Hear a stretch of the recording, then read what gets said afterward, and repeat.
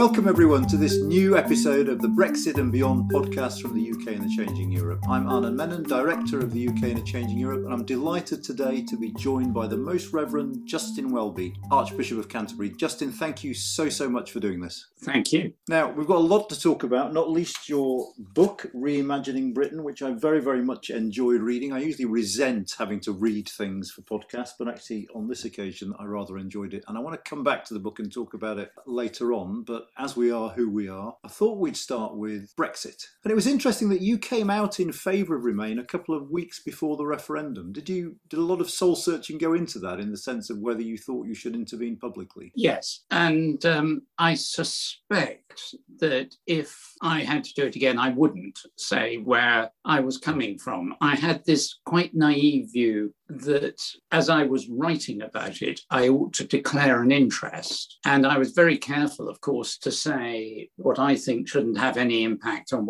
how people decide. But as everyone around me told me at the time, they won't print that bit. They'll just print the bit that says, I am going to vote Remain, and imply that I, therefore, am a diehard Remainer and everyone should do what I do. So I do rather regret being public on that. And a few years later, there were reports that you talked to a number of MPs about creating a citizens' assembly to avoid a no-deal outcome. And I know you were subjected to some quite harsh criticism from the Brexit side of the debate. Were you surprised by the levels of criticism that attracted? I wasn't surprised. I had conversations with a number of MPs responding to them. I mean, they came to me from both sides, saying we heard that our ability, this was during the period when Theresa May was Prime Minister, and they were saying both sides have lost the ability to talk to the other. Is there any chance you could chair a citizens' assembly? Because by that time, I'd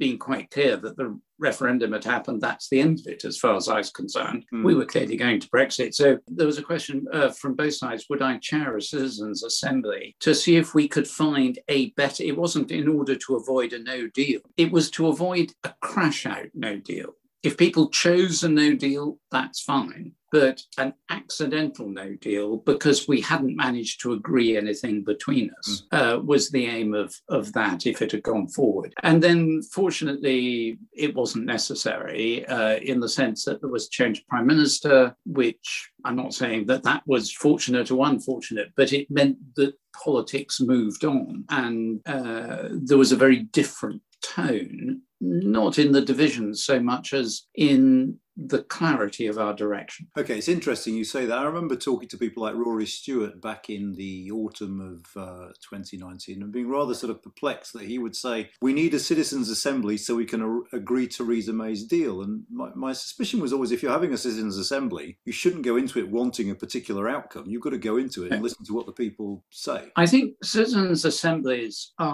tend to work, it seems to me, better in smaller countries. I think they haven't been shown to make a big difference at the national level in a country the size of the United Kingdom, whereas they've been shown to make a significant difference in places like the Republic of Ireland, in Norway, in other places around the world where there's a much smaller population. And I think they absolutely have to be neutral. I was insisting that if we had a citizens' assembly, the leadership should be balanced between Remain and Brexit, and that there was no predetermined outcome, because there was simply no way it would work otherwise. Do you think it's small countries, or do you think it's countries that aren't excessively polarised? I think it's probably both. I think a citizens' assembly is easier to assemble, easier to bring together in a representative way in a smaller population. But I think also there's a level of polarization where, you're really into reconciliation, of which a citizens' assembly is one tool, but you need to use others of the tools. I don't think we'd got to that point. I think we could have done it in the UK, but it would have needed strong government backing. Are you concerned about the levels of polarisation that have characterised the country? I remain pretty concerned about them. I think COVID and the lockdown has chucked the cards up in the air so high that they've not all really come down, and we don't know how they're going to fall. And one of the, I suppose, silver linings in an extraordinarily dark cloud of polarization, and in an even darker cloud of the huge suffering caused by COVID, has been it's focused people on other things. It's focused them much more on community, much more on how you work together, how you support each other. And I think people have just had enough taste of that we may be making much faster progress in depolarizing than we thought we were. I mean, one of the things you've spoken about, and you write about in your book, is the way in which the Brexit process raised the danger of, as you put it, succumbing to our worst instincts over immigration. In the book, you talk about the danger of introspection, xenophobia, and self-pity. That being said, however, one of the interesting things about post-referendum Britain is that since we made that decision to leave the European Union, concern about immigration has fallen quite markedly. So do you think you might have got that wrong? That actually, in a way, deciding to take back control was the thing we needed to do to quell precisely those sorts of instincts? I've been watching that with some interest. I think it has made a big difference for the moment, but levels of hostility to immigration are still quite high by historic standards. The government is still very clear about the need to tighten up on immigration. Our treatment of asylum seekers is certainly, I've been quite clear about this over the years, I don't think is as it should be, and is not even as it should be in self-interested terms. I mean, it's, we've discovered in the last few months that amongst people in the asylum system were numerous nurses and doctors and who could have been deployed very, very happily, but the system really wasn't geared up for that. And certainly with the fact that as Archbishop of Canterbury, my own diocese, my own area of the churches in geographical area is East Kent. And so really on the front line of the small boats coming across, there's still a lot of anxiety about that. And, we're aware of very significant increases in border patrol activity and so on and so forth. I've never been convinced that there was huge resentment in most places, there are very clear exceptions, about individual immigration. Mm-hmm. It was that sense of huge numbers. And I think you may be right that Brexit has changed the attitude to that. But whether that lasts, because of course, we've seen a very sharp change in the number of people coming from Europe, and in fact, net decrease now, but we haven't seen a change in the number of people coming from other parts of the world. I suppose we'll have to wait and see what happens after COVID, because of course there's not much in the way of international migration going on during lockdown. Well, there isn't. I think we need to bear in mind that in the world today, we have 75 million IDPs or refugees across the world. In August 1945, it was 22 million. And that scale of people who've been displaced, together with climate change, the increasing difficulty of food and the economies in many parts of the tropics, particularly of the hottest parts of the world, means that this is not a problem that's going to go away. We actually have to find a way of addressing movements of people and migration in the long term. And we have to find resilience and a clear, agreed national approach, and in fact, global approach to it, because it's going to come back. And each time it comes back, it'll be more difficult to deal with. And sooner or later, huge movements of people lead either to conflict or to change, or both. Now, there's been some recent social science work that has shown that a majority of Anglicans backed Brexit. And I suppose my question is in two parts on this. One, do you feel in any sense that you coming out against Brexit altered your relationship with that congregation? And secondly, one of the reasons why social scientists think this is the case is because the Church of England fosters an attachment to specifically English heritage and national identity. Does it worry you that English and British identities could be seen to be coming into tension with each other? It worries me more that English and Anglican identities could be coming into conflict with each other. You need to remember that the Church of England is a small percentage of the Anglican communion, that the average Anglican is a woman in her 30s on less than $4 a day, living in sub-Saharan Africa, probably working in agriculture, on subsistence agriculture, and with a 50% chance of living in an area of persecution or civil war or local conflict. Now, I think one of the constant tensions within the Church of England has that sense, the historic sense that we are the church of and for England in the strict sense, but we are actually part of the global church. And that sense of being part of the global church is much more demanding. It brings into very sharp focus things like the parable of the Good Samaritan. It brings into very sharp focus not only the need to love your neighbor, but to love the alien and the stranger. And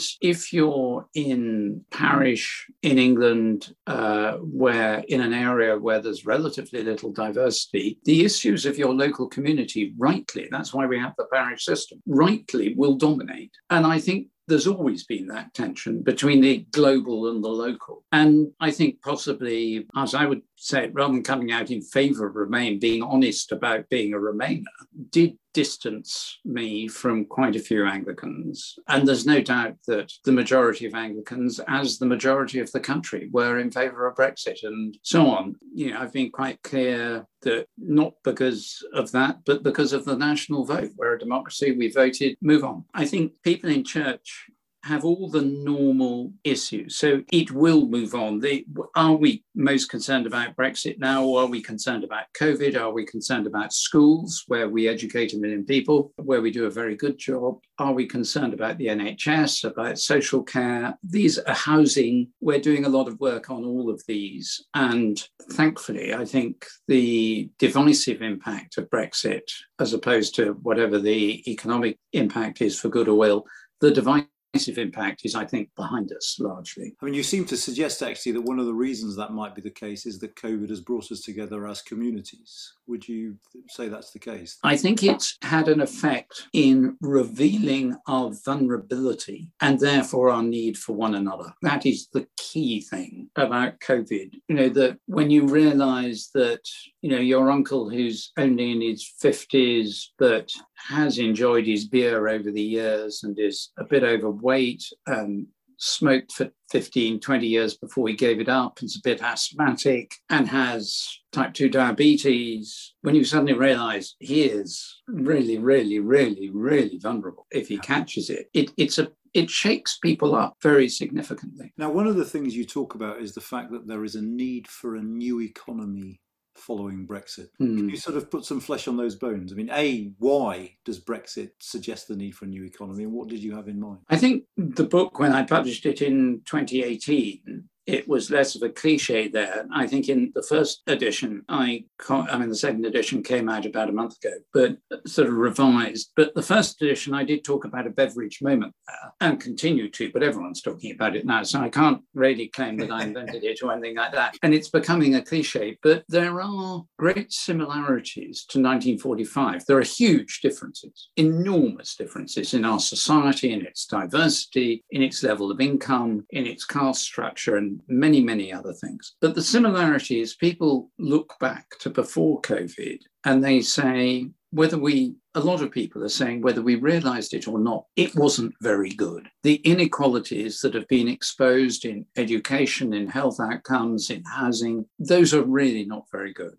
We're still seeing vast increase that has only come back very slightly, both in capital accumulation between rich and poor and in income between rich and poor. We're still seeing chief executives of FTSE 100 companies now on near 200 times average earnings, as opposed to as you know, 40 years ago, 60 times or 70 times. And the new economy, I think, is about saying, first of all, the world's changed through COVID. Secondly, the next 50 years, the world is going to change even more, just unbelievably, with robotics and genetics and artificial intelligence. And how are we going to be prepared for that?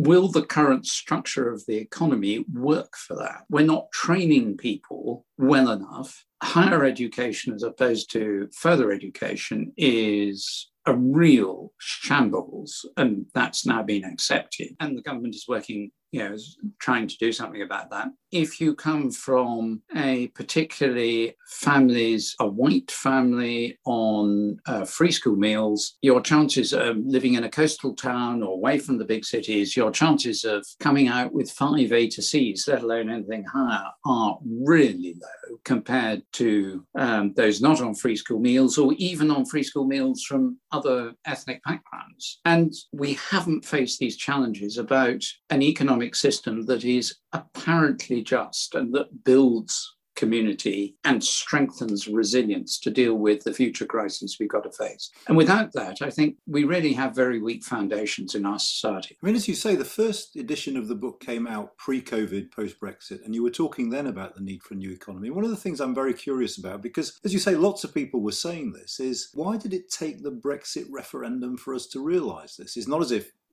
suddenly on the 24th of June, we woke up and we were more unequal. Why was that such a wake-up moment? I think it was both. It was the referendum and COVID. In other words, it was the breakdown of the existing system, the closure of the economy, essentially, 22% fall in second quarter of last year. I mean, just extraordinary. But that was combined with, I think, rightly, one of the stronger points of the Brexit campaign was that sense of adventure. Here we are. We're no longer part of this great organisation, this huge organisation, bureaucracy, whatever you care to name it, market. We're quite a small country right out on our own. We've chosen to go for an exit process which is pretty rough and on the grounds that we can be different. And we can be flexible and adaptive and able to take advantage quickly of changes in the global situation and the global economy to trade freely and well around the world. And then you look at our society and you think, well, hang on a minute, we haven't got all the tools in place for that. And that's pretty healthy. There was a report done by IPPR on the economy, which was extremely, and really a real eye-opener on our lack of capacity to face the challenge of the adventure we've embarked on. We have to be positive about the future. It's no use saying, we'll try and make the best of it. We've got to say we're out. We're not just going to make the best of it. We're really going to go for it. But IPPR was published looking back and saying, even without Brexit, we had huge structural problems in the economy. I mean, productivity has been one for 150 years. Therefore, both coming together, I think, has opened our minds to the need for a new economy. And it's a case of justice. I mean, after we're talking to an archbishop, forgive me for getting carried away and mentioning God, but the whole way through the Old Testament, through the Jewish scriptures, there is this profound sense of economies need to work for everyone. The economy is part of God's providence. It needs to work for everyone, not just for the toughest, the bravest, and the best. In the new edition of your book, you certainly don't lack ambition or vision, in the sense that you say that COVID marks a moment when we can reimagine the world. Are you optimistic that we will? As you say, an awful lot of people are talking about this, but equally there are people out there who say, well, we'll say this for a while and then revert back to normal afterwards. Are you optimistic that we can do that? I'm hopeful. There was a Northern Ireland, one of the British ministers in Northern Ireland during direct rule at the time of the talks about the troubles in Northern Ireland, who every time he came out of a session of talks, the journalists would say, "Are you optimistic, Minister?" He said, "No, I'm not optimistic, but I am hopeful." I'm hopeful. It's the combination of pressures, which means an alternative to reimagining is very dangerous indeed. The status quo is not a valid option. Look at what's happening in the States with their 1.9 trillion injection of funds from Biden. That's a big bit of reimagining. Europe is a little bit behind, I think. It has not quite got there, but I think people are looking at the situation in Africa, certainly the situation in East Asia, with the rise of China, the change of the population of the hegemonic powers in the world, climate change, the enormous demand for the development of a green economy for the sake of the very survival of vast numbers of people around the world. These are life or death questions. And, it was Samuel Johnson, wasn't it, who said that the prospect of being hanged in a fortnight concentrates the mind wonderfully. It's not a fortnight, but it's 30 years, which in economic terms is not much more than a fortnight. And so I am hopeful because I think the pressures are on and we're yet to hear from people what is the real alternative to reimagining. Is the status quo viable? And growing inequality in arms, in the capacity to wage war, in the capacity to develop economies, in the capacity to cope with climate change, immense inequality to that, and consequent vast movements of people is not a viable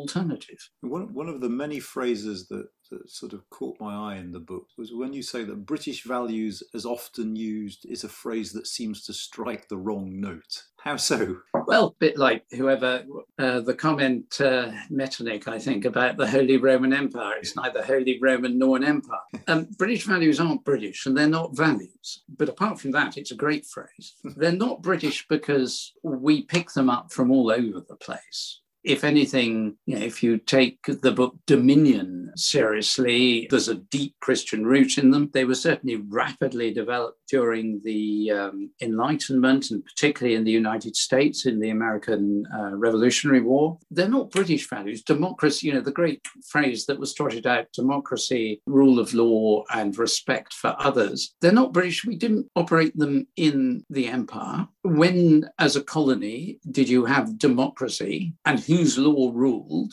And they're not values. Values are much deeper than that. Values have to be embedded profoundly in a sense of absolutes that shape the meta-narrative under which we live.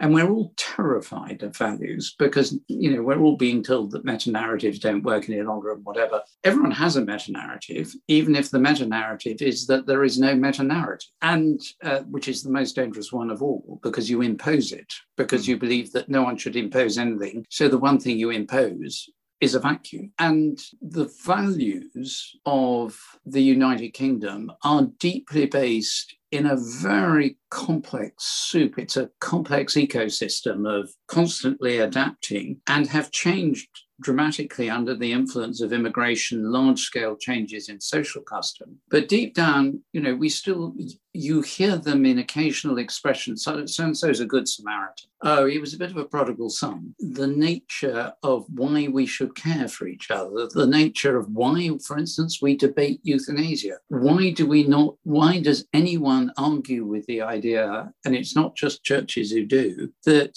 since you spend a quarter of everyone's life on average of lifetime health spending in the last 6 months of their life, wouldn't it be better just to chop them off a bit earlier and save everyone a fortune? And everyone says, no, that's too horrific even to consider. That's what Germany did in the 1930s with people with disabilities. And all those are where we're talking about values. It's social teaching around human dignity and solidarity and issues around subsidiarity. These are values.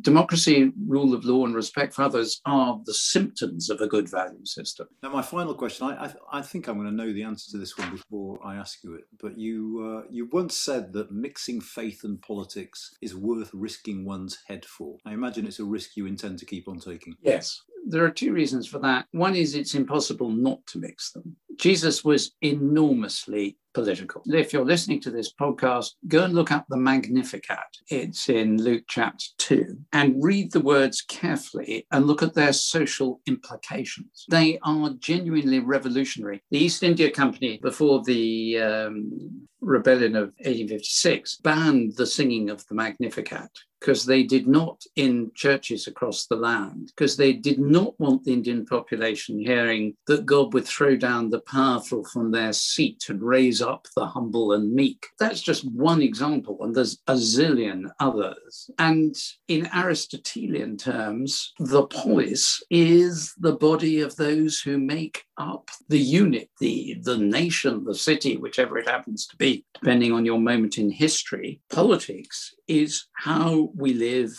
together. You can no more exclude religion and the church from that than you can unmix a glass of Ribena. What a great image on which to end. Justin Welby, thank you so very much indeed for taking the time to do this. Well, Anand, I'm very grateful to have the opportunity.